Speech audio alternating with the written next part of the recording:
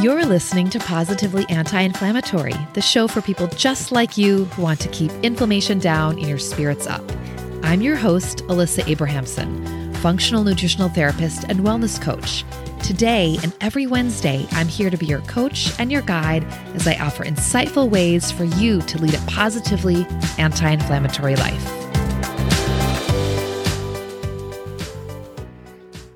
Hi, how are you? I wanted to do a special episode to check in about what is happening in the world right now. Most of us, many of us, all of us have seen the news of the conflict in Israel and Gaza and the suffering of civilians, both Israeli and Palestinian, and the news is traumatic and saddening and may make us feel helpless and hopeless in this face of such deep tragedy. And I wanted to check in with you because in times like this, in such difficult, horrendous times, it's essential to actively give yourself permission to take breaks from news and media and focus on self-care and connection and self-compassion. And it's okay to shield yourself from absorbing harsh and graphic news and headlines, especially when we cannot really do much to directly affect the situation. And this doesn't mean you don't feel empathy for people in peril or you don't want things to be better. It just means you allow yourself to get some distance for your own emotional and mental health and well-being. I don't own a TV. I am seeing headlines and reading articles and updates. I've spent a lot of time living in Israel over my lifetime, and I'm receiving emails from programs that I've personally attended and with updates and words of just inspiring and sad and scary words. And I am recognizing my capacity for how to witness this and experience this and just really trying not to judge myself. And you also may need to take breaks from mass and social media, and you may need to then remind people around you that you are making this conscious choice because, some people could be more understanding than others, and everyone is experiencing this in a different way. And that's fine. Everyone is unique and different.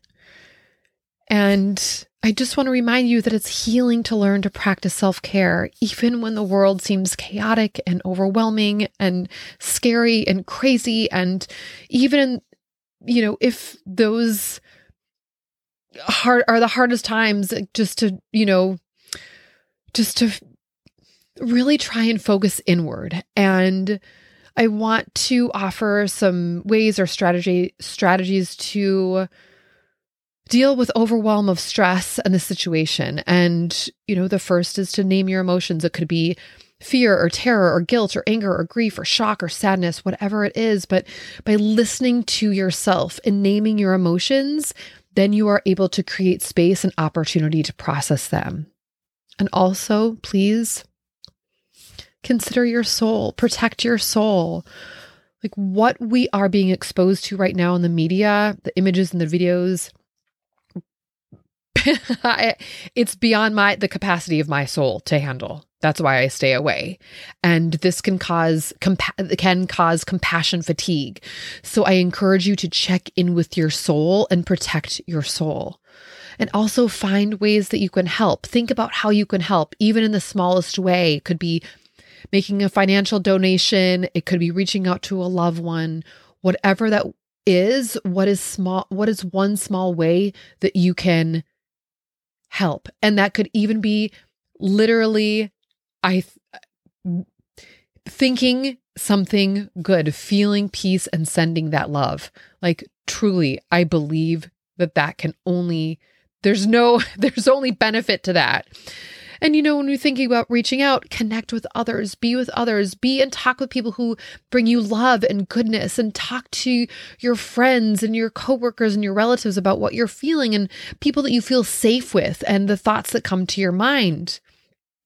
I was just speaking with a very good friend of mine this morning, and she, I was talking about this in self-care, in general, like during this time, but also in general. And she said, Self-care is sometimes about doing the hard thing, and the hard thing is often stepping away from things that you believe you need to be doing or things that you should be doing.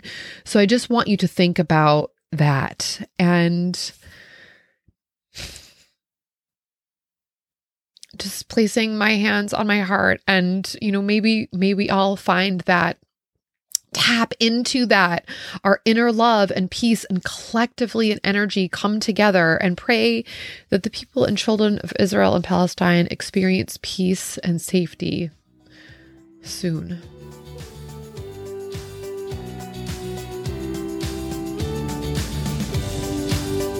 Hey, if what you're hearing resonates with you, I created a free resource just for you, Anti-Inflammatory Living, The Essential Guide. To get your free copy, head over to guide.thewellnessheadquarters.com. That's guide.thewellnessheadquarters.com to receive your free Anti-Inflammatory Living, The Essential Guide.